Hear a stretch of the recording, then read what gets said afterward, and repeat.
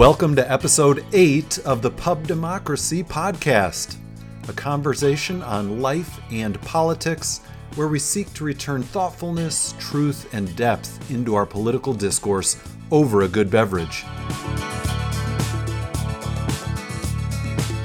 I am your host, Brian Berghoff, a pastor in Holland, Michigan, who's running for U.S. Congress in Michigan's 2nd District. I had a chance to sit down with my friend, the noted author and speaker John Pavlovitz, earlier this week. We had a conversation on the intersection of faith and politics. John and I both share a bit of our journeys as well as our hopes for this important upcoming election. I think we're there. Welcome, friends. We are experimenting here, streaming our conversation to Facebook. Welcome any viewers. Brian Berghoff here with John Pavlovitz. Hey, and I see that we are on my page as well, Brian. So it looks like technically, so far, so good. John, it's great to see you. It's been a little while. You doing all right? You know, I'm hanging in there just like the rest of the nation and the world. So we're doing what we can here. And yeah, so far, so good. How about yourself? It's been a pretty eventful year for you as well, outside of everything that's going on. Yeah, it's a busy time for all of us, a stressful election season for every American. And if you're actually on the ballot, it just ups the ante even more. But it's been really exciting as well to meet so many good people and to try to bring some change here in our corner of the world in West Michigan. Yeah, I'm looking forward to hearing a little bit more of your story. We've been talking here and there, but as I had said to you earlier, the stories you must have and the insights that you're getting. So I'm looking forward to catching up tonight. Yeah, likewise. And folks are just tuning in, I'm sure, still just finding their way into the page. Yeah. We're so glad you're able to be with us tonight. This is a conversation between two friends who both happen to be authors, pastors, and connected politically somewhat. So we'll talk about this crazy election season. How do we make sense of it? And how does our faith play into our political values? And so I am here with John Pavlovitz. John is a writer, pastor, and activist from Wake Forest, North Carolina. In the past 4+ years, his blog, Stuff That Needs to Be Said, has reached a diverse worldwide audience of millions of readers, is not overstating it, which is pretty awesome.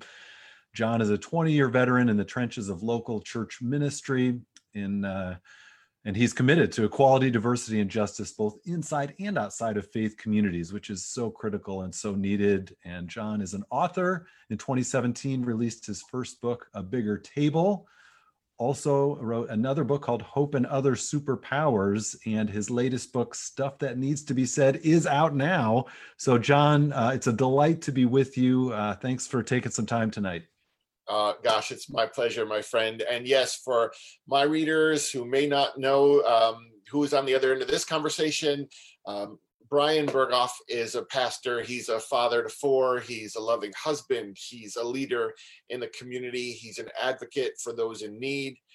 Brian's passion for justice, his compassion for the well-being of his neighbors, and his ability to inspire through word and action are what set him apart as a candidate for Congress. Brian lives in Holland, Michigan, and he's running in Michigan's 2nd Congressional District, which, if you don't know, is the heart of Betsy DeVos country. And he's challenging a 5-term Republican incumbent. And so more than all of these things are, including all these things, he's someone I consider a friend and someone I respect dearly. And Brian, it's just so good to have you here to talk about the stuff that matters to us.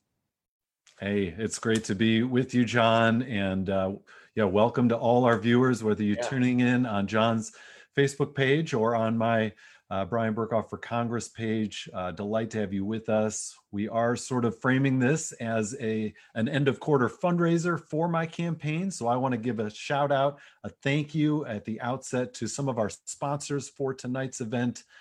We've got a few bronze level sponsors at the $100 level, Shane Ramsdell, Jeff Meyer, and Leanne Blake. Thank you each.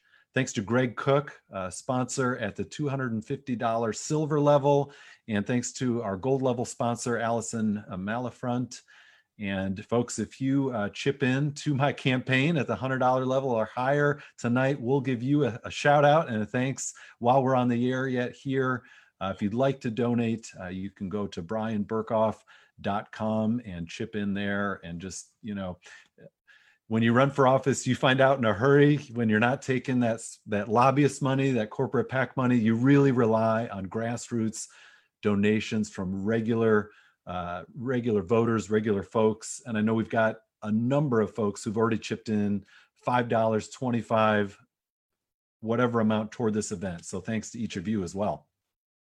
Yeah, and I'll just mention to those of you who are coming here through my Facebook page, we talk about this all the time, what a difficult and laborious prospect it is to enter into a political race. And we also talk so much about the causes that we're passionate about, supporting people who are on the front lines of this. So yeah, I would so appreciate it if you could support Brian today.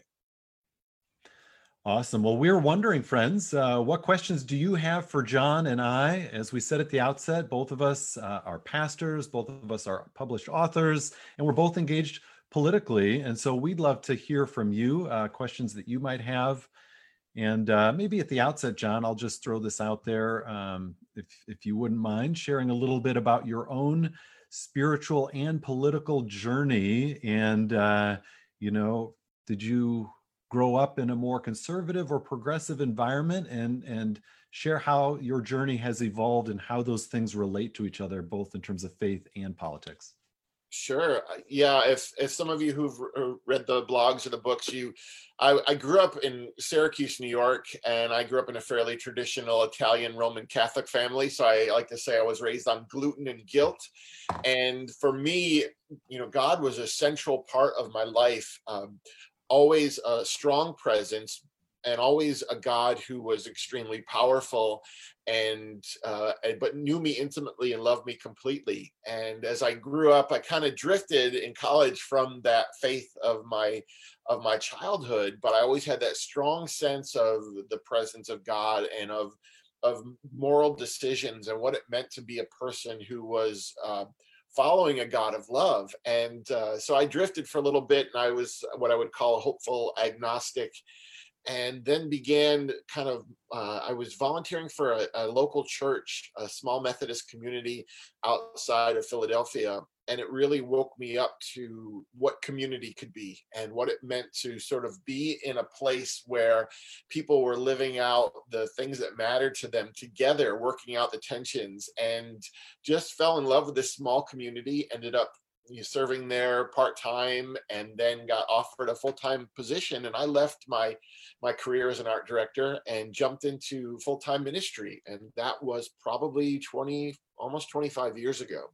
Ever since then, it's been the story of trying to figure out how to best do what I do, how to be a person of faith and morality and conscience, and how to engage the world. And right now, at this place in time in the history of America, that's really messy stuff. And so I do that now, especially in a virtual capacity.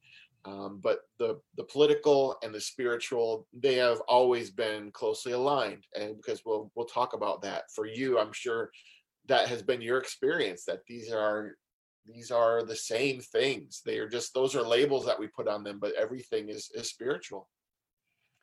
Yeah, absolutely. Sometimes folks get nervous about talking about faith and politics in the same context.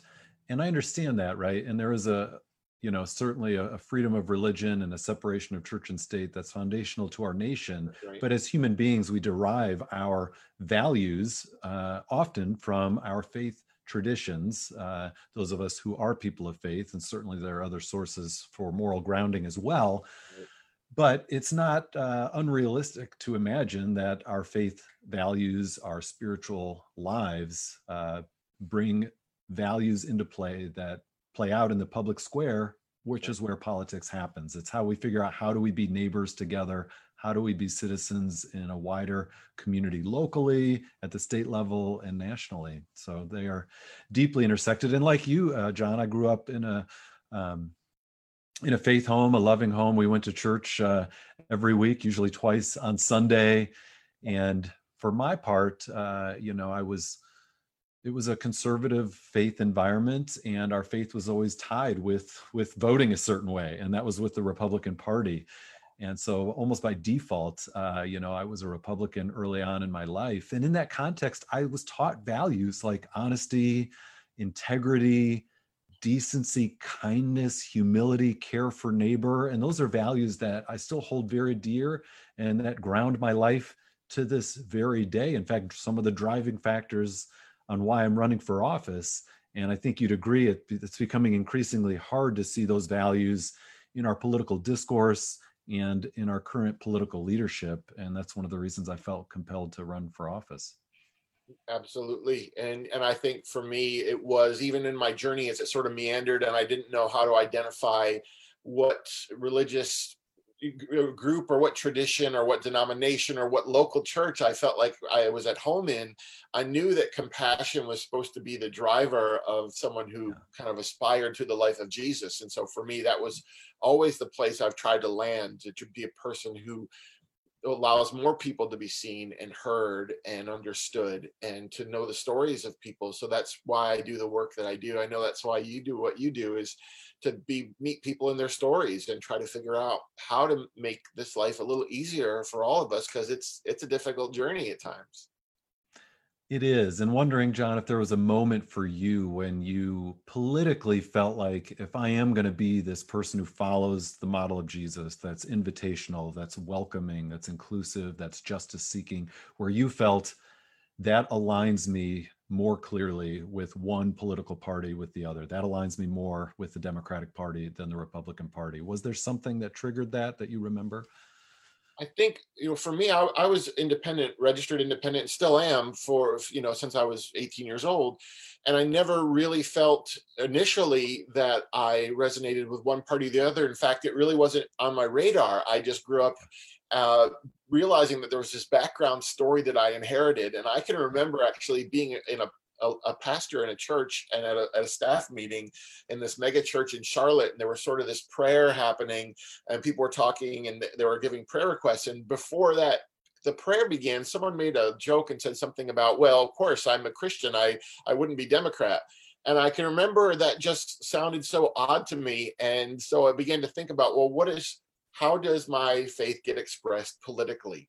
And I never really, right now, I'm known as a very opinionated writer and speaker on issues of politics, but I remind people that prior to 2016, to that presidential race, I never wrote about politics, never mentioned a politician or a party by name. It was only as I saw the campaign develop and I realized that I needed to speak explicitly into issues of diversity and equality and protecting the least of these, because that has been the heart of my faith tradition. And I just thought that I saw the Democratic Party embracing love of the least in their policy far more than I saw this campaign developing that I think was run on cruelty. And those are the two places, it's the compassion or the cruelty. And so I'm still, for me, not a politically aligned person. I'm more of a humanity aligned person. And right now, that's where my politics land.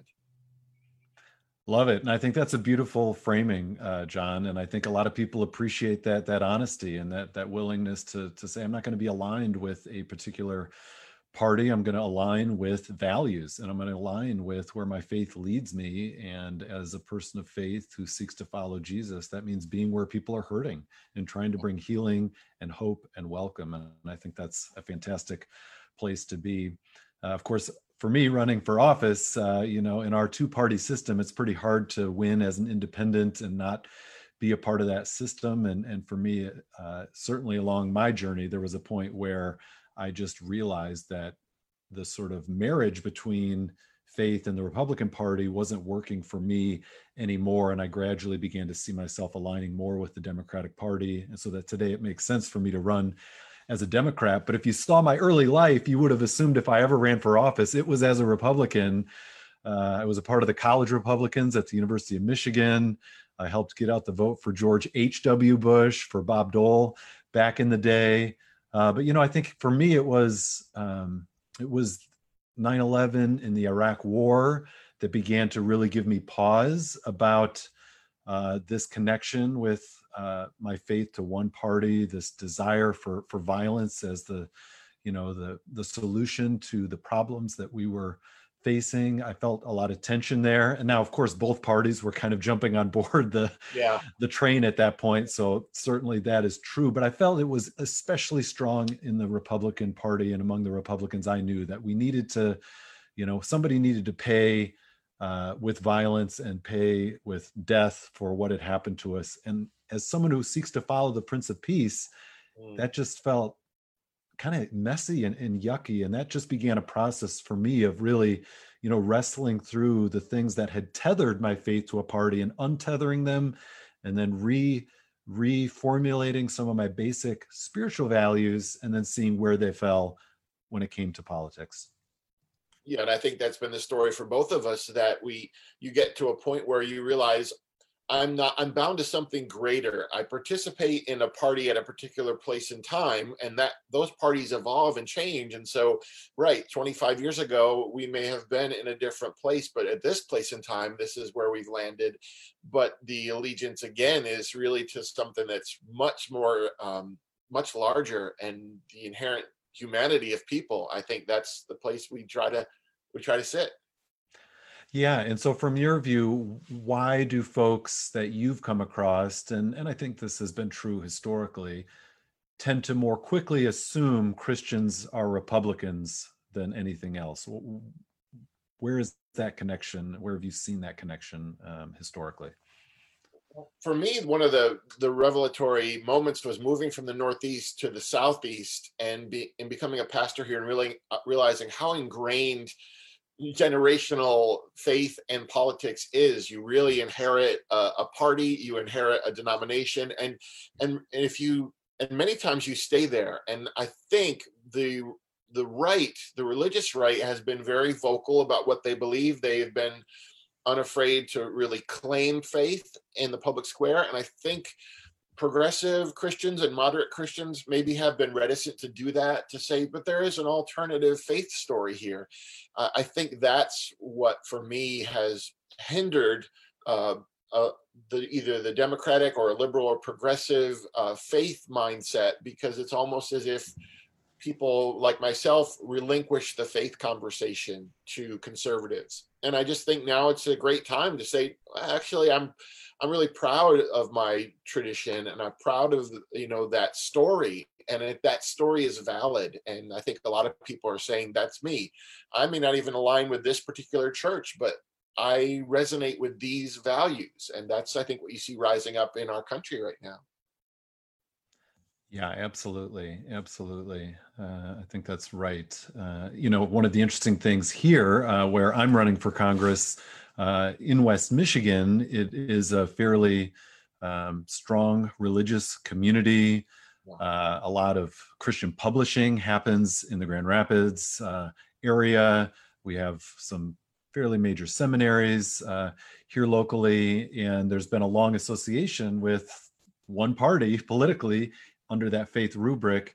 And so, when I declared my campaign and people realize, oh, here's a pastor running for Congress, but wait, he's running as a Democrat. How does that work? And it's been really fun to help people expand their notion of what a person of faith might look like in the political realm, and not to assume that that means one party, that there are Christians across this country who are proud Democrats, of course, and people of all faith traditions or no faith tradition that belong to both parties, right? No party owns a monopoly on faith or non-faith, but it's good to punch through that sort of assumed view that people have and really make them think, oh, well, why do I identify with this party? This guy's a pastor and he's running for office as a Democrat. Maybe that's going to make me, think twice about what he's standing for and running on, and maybe where I land.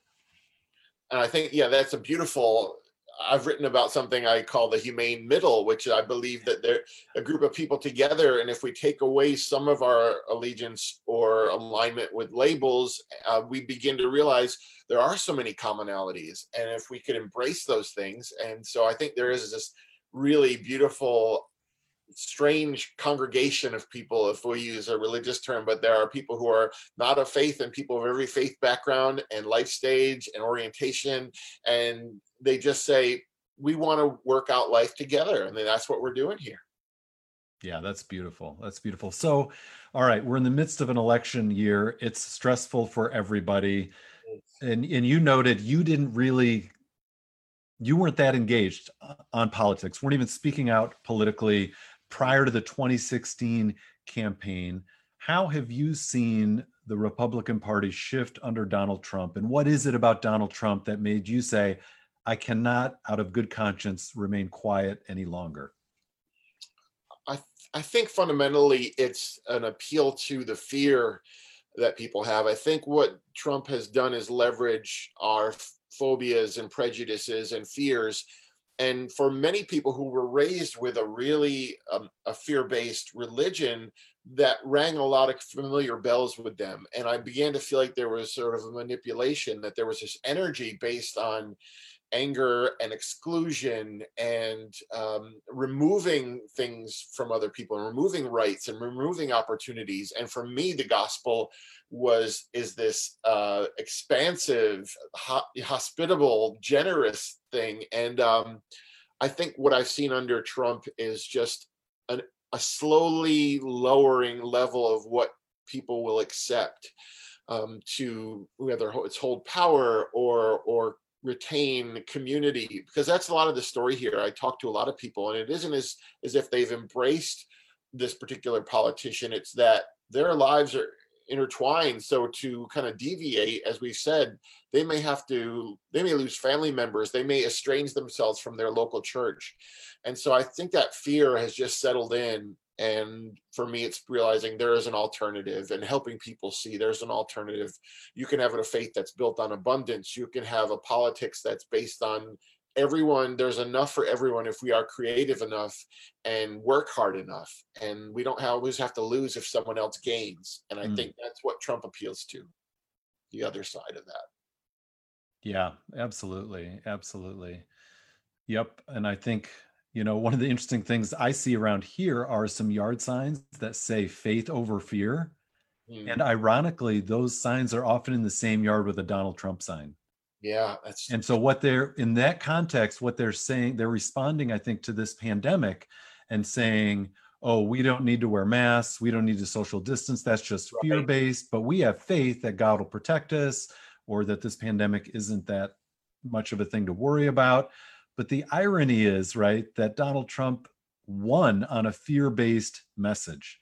So I want people to have faith over fear when it comes to neighbors who look different than them, when it comes to immigrants and welcoming them into our community, when it comes to realizing we need to provide healthcare for every person. That's the time to be expansive, to have faith, and not be driven by fear. And yet when there's a very real medical public health crisis, a moderate amount of fear is understandable. I mean, so talk about how you hear that when people talk about faith over fear, but it feels like they're getting it still backwards. Well, exactly. And I think the irony is that people will say, well, I trust God, so I'm not going to wear a mask. But those are usually the same people who really want to have a weapon at their disposal. And so do they trust God in the same way? So you see that inconsistency, and it's easy to see from the outside. But what is happening on the inside of that person is they've kind of lost sight. They know that they are afraid. They just don't know what they're supposed to be afraid of.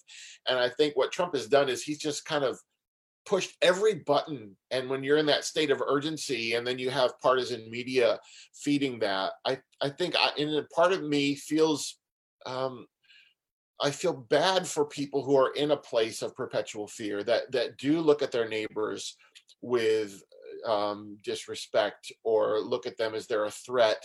For me, the way of Jesus has been, actually, diversity makes us better. The more people that are fed, that's better. The more people have medical care, that's always going to be better.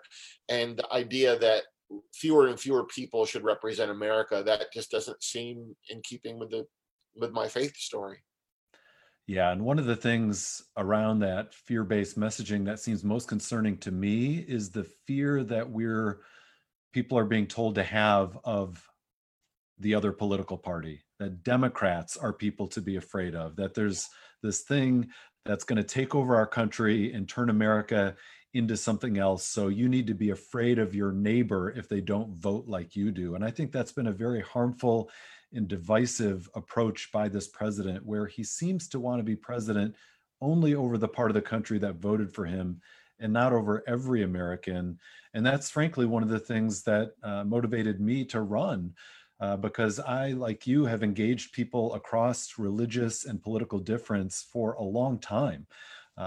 In fact, wrote a book about that experience, Pub Theology. And in that setting, we bring together people who are Christian, who are Buddhist, who are Jewish, atheist, Muslim, you name it. And of course, across the political spectrum. And we sit down together so that we can learn, so that we can hear each other's story, so that we can remember that before we're any of those labels that we use to identify ourselves, we're fellow human beings, we're fellow Americans, we're fellow people who want good things to happen in our world. And so I think we really need a de-escalation of the partisan tension and leaders who can bring us together. And that's been, even to look, I always ask people if they're on Twitter, for example, to compare both presidential candidates' Twitter feeds, and even look for the word, to go to Donald Trump's Twitter feed and search Democrats and see what he says, and then search Joe Biden's and search Republicans. And what you will see, because I've done it every day for the past few, year or so, is you'll see one side saying, hey, we're Americans together. We're going to get through this.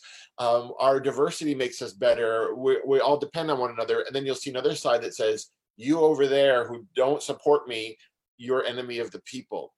And that's what I would grieve about 4 more years of this. I would grieve the battle lines, because I think you and I both agree that we're not people who build our lives on war rhetoric. We build our lives on invitation. And that's what I hope America kind of embraces again, the idea of invitation, which is, what we were really built on at our best, right? We know that we weren't always at our best, but that's what we've aspired to. Absolutely. And, we've, worried even about the safety of our family running publicly as a Democrat in a conservative area, and knowing that there is hostility, that these unwarranted fears have been stoked by this president. We've had, Joe Biden and my yard sign stolen from our front yard. We've had beer cans thrown in our yard with trucks driving by swearing at my wife and daughter because we have a Joe Biden sign. And you just want to take a breath and say, hey, look, man, we're neighbors, let's sit down and have that beer together instead of throwing it at each other. And I think better things will result. Well, yeah, and that's perfect, because you're there in West Michigan, and I'm here in in the Southeast. But tell me kind of what you've seen as you've been on this journey. How have things changed? It's a historically conservative area, right? So, what's the story that you've been seeing play out over the past few months? Yeah, so it has been a long time since this district has had a Democrat represented in Congress, before either you or I were alive, John. So, we're certainly have a challenge on our hands to flip this seat blue. But I was encouraged, to see in 2018, in the midterm elections, this race was the closest it had been in 30 years. And that, I think, is signifying a shift that is happening among how people align politically, and an increasing diverse electorate here in West Michigan. And part of that shift is, new people moving in and all of that. But part of the shift is also, there are a lot of people on a journey spiritually, and that journey also has them rethinking their political commitments. And honestly, I think this president has accelerated that journey for a lot of people who were already starting to feel uncomfortable with the alliance between their faith and the Republican Party. Donald Trump has sped that up for a lot of people who maybe now are saying, I'm sort of adrift politically. I don't align with either party, but in good conscience, I cannot vote for Donald Trump, nor can I vote for members of Congress like my opponent, who are enablers of this president. And so I'm really heartened that I have people who have never voted Democrat in their life, and they are going to vote for me, and they're going to vote for Joe Biden in this election. And that's very encouraging.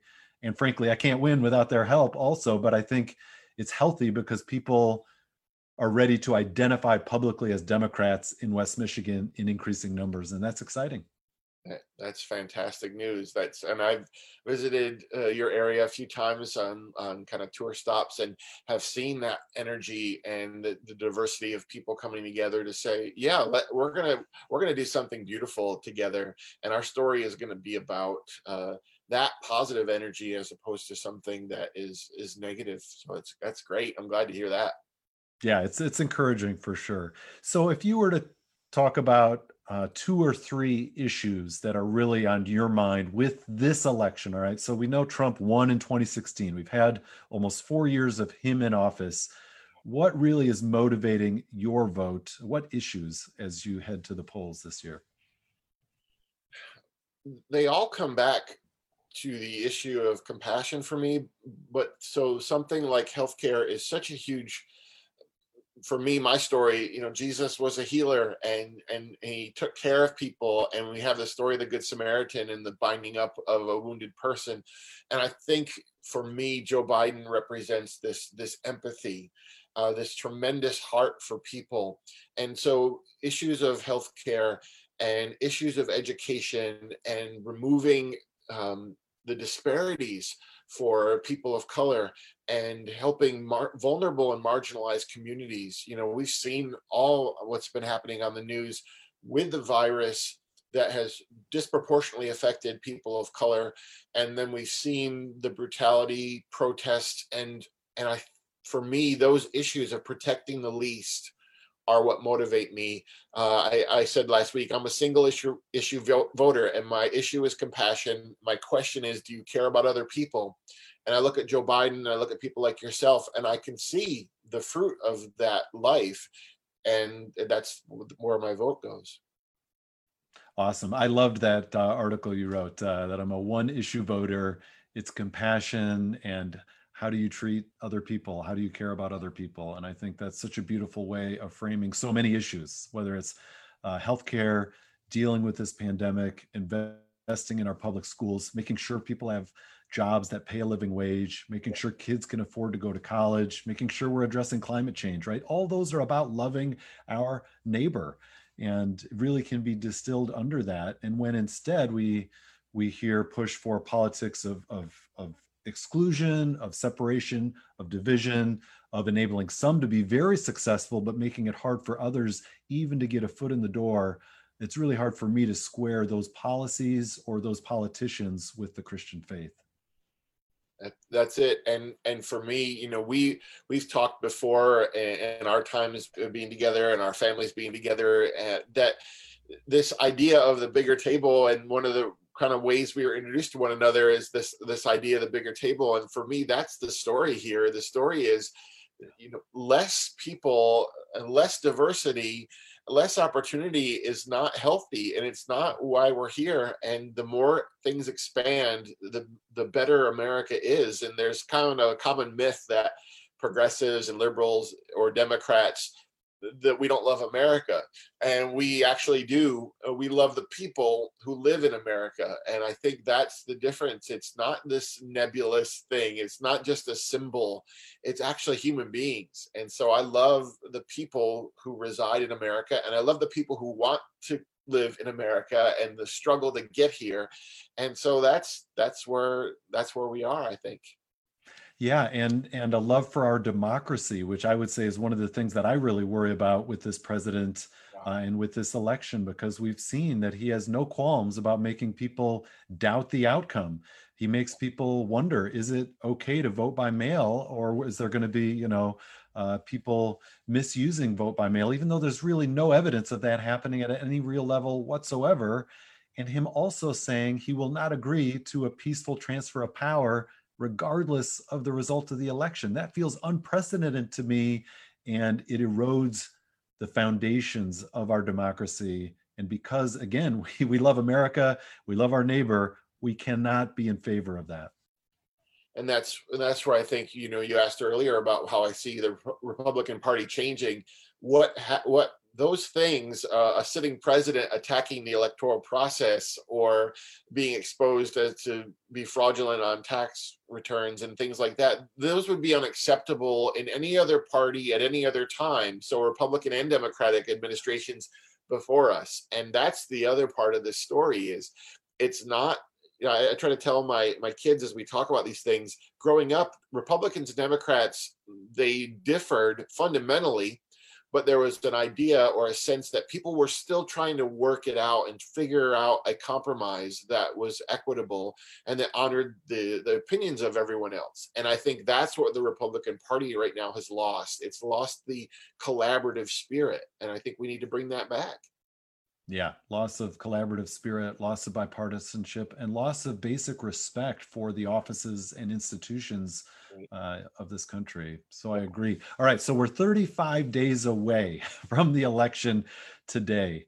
That I know, Right. a little scary. How are you feeling?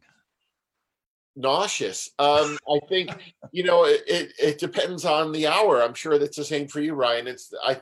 The information comes so quickly now, and the news cycle is always changing, and the information you're getting is always going to make you rise and fall. For me right now, I'm feeling, what would I say? Optimistically pessimistic. I think there are moments where I feel like there are so many good people in this country and so much good that is happening, and we really have made wonderful progress. And then I see this kind of current of venom and hatred, and it's kind of a toss-up. You see the polls changing, and you see the demographics of this country changing. And so I think I'm hopeful ultimately because there is no other option. I think you and I are here, and people who are watching this who are of like heart, we don't have an option to opt out of humanity or the process. And so we show up, and regardless of what happens in November, we're going to get up and do the same thing on November 4th. We are going to participate in humanity. And so for that, I'm going to stay hopeful. Yeah, I'm with you. There's a lot of reasons for hope. I'm a believer, along with Martin Luther King Jr., that the arc of the moral universe is long, but it does bend toward justice. I know you've talked about being arc benders and helping that process along. And I think that's what active participation in our political system and our political process, by voting, by speaking out, all that's a part of that. And I believe the goodness of humanity is finding expression more and more. And that's rooted in all the things we've talked about: compassion, welcome, hospitality, love, and justice. And I think we're moving in that direction more and more.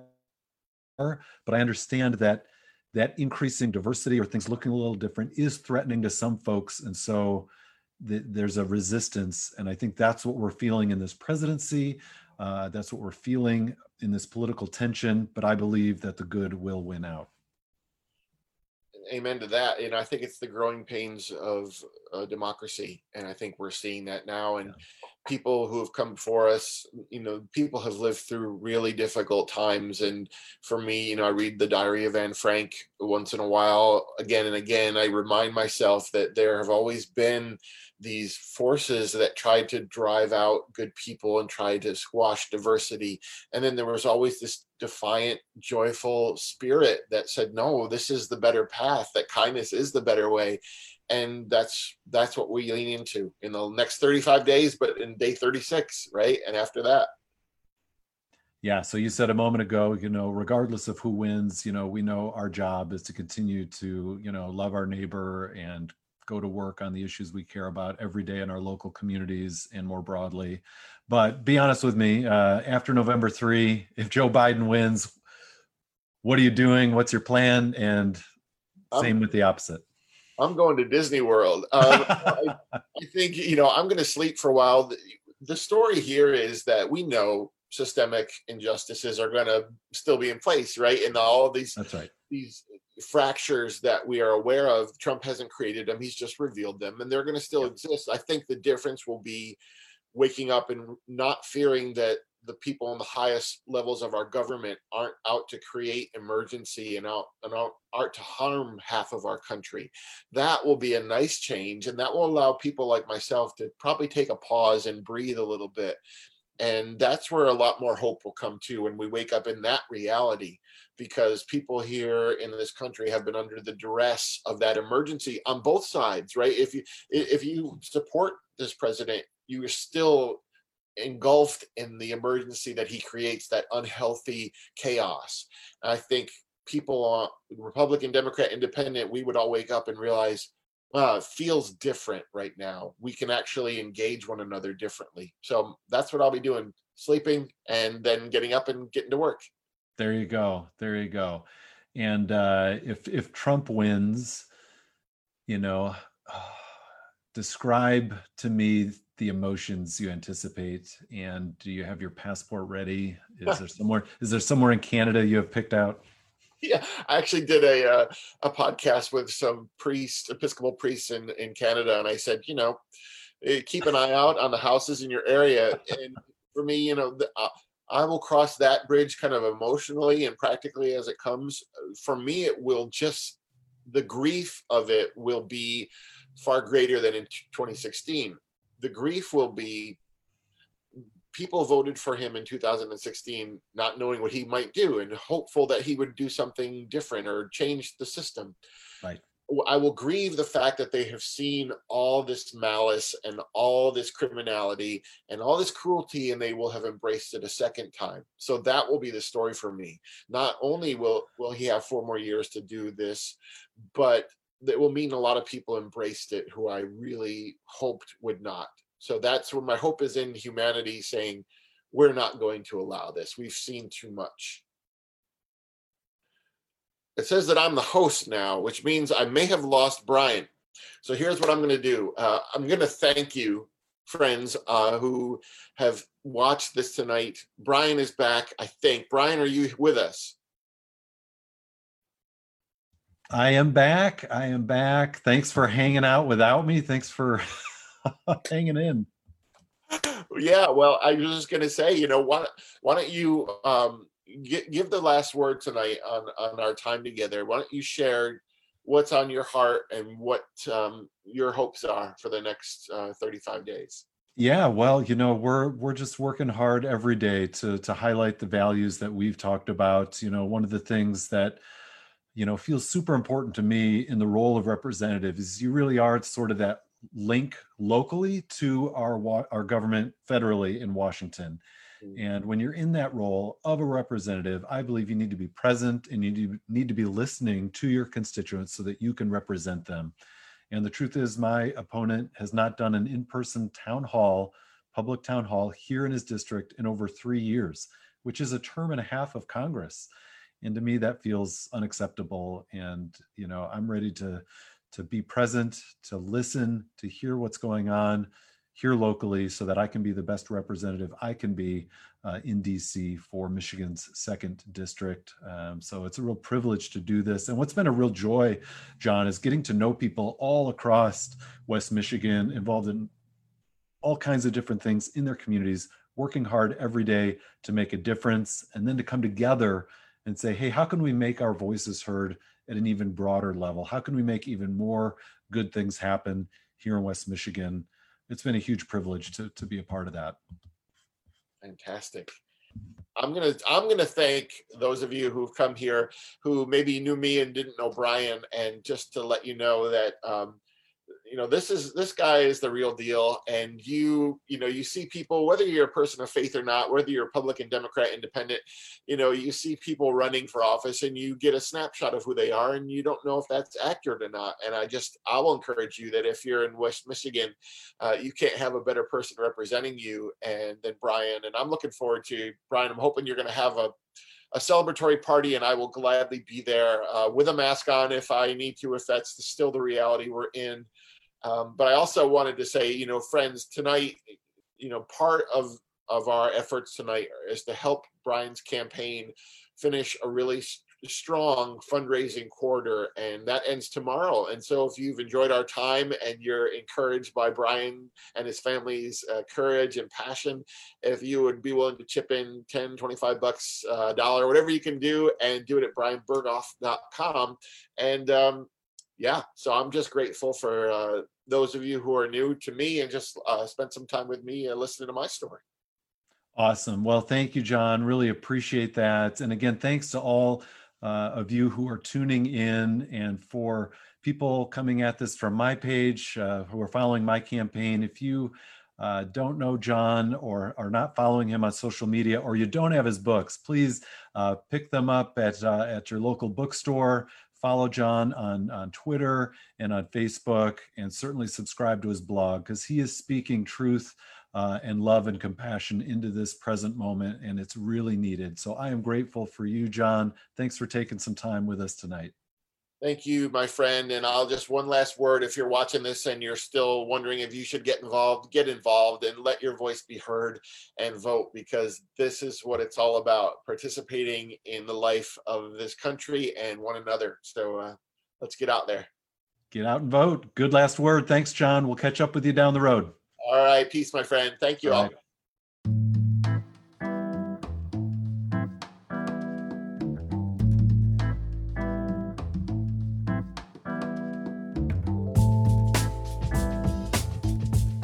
Thank you, friends, for tuning in to the Pub Democracy podcast. You can follow me at Pub Theologian on Twitter, and like my campaign page on Facebook at Brian Berghoff for Congress. And you can find me hanging out on Instagram as well. Listen to Pub Democracy anytime on iTunes, Stitcher, Spotify, or wherever you find your favorite podcasts. Music for today's episode by Lee Rosevere. Until next time, friends, keep using your voice, your heart, your hands, and your feet to be the change you want to see.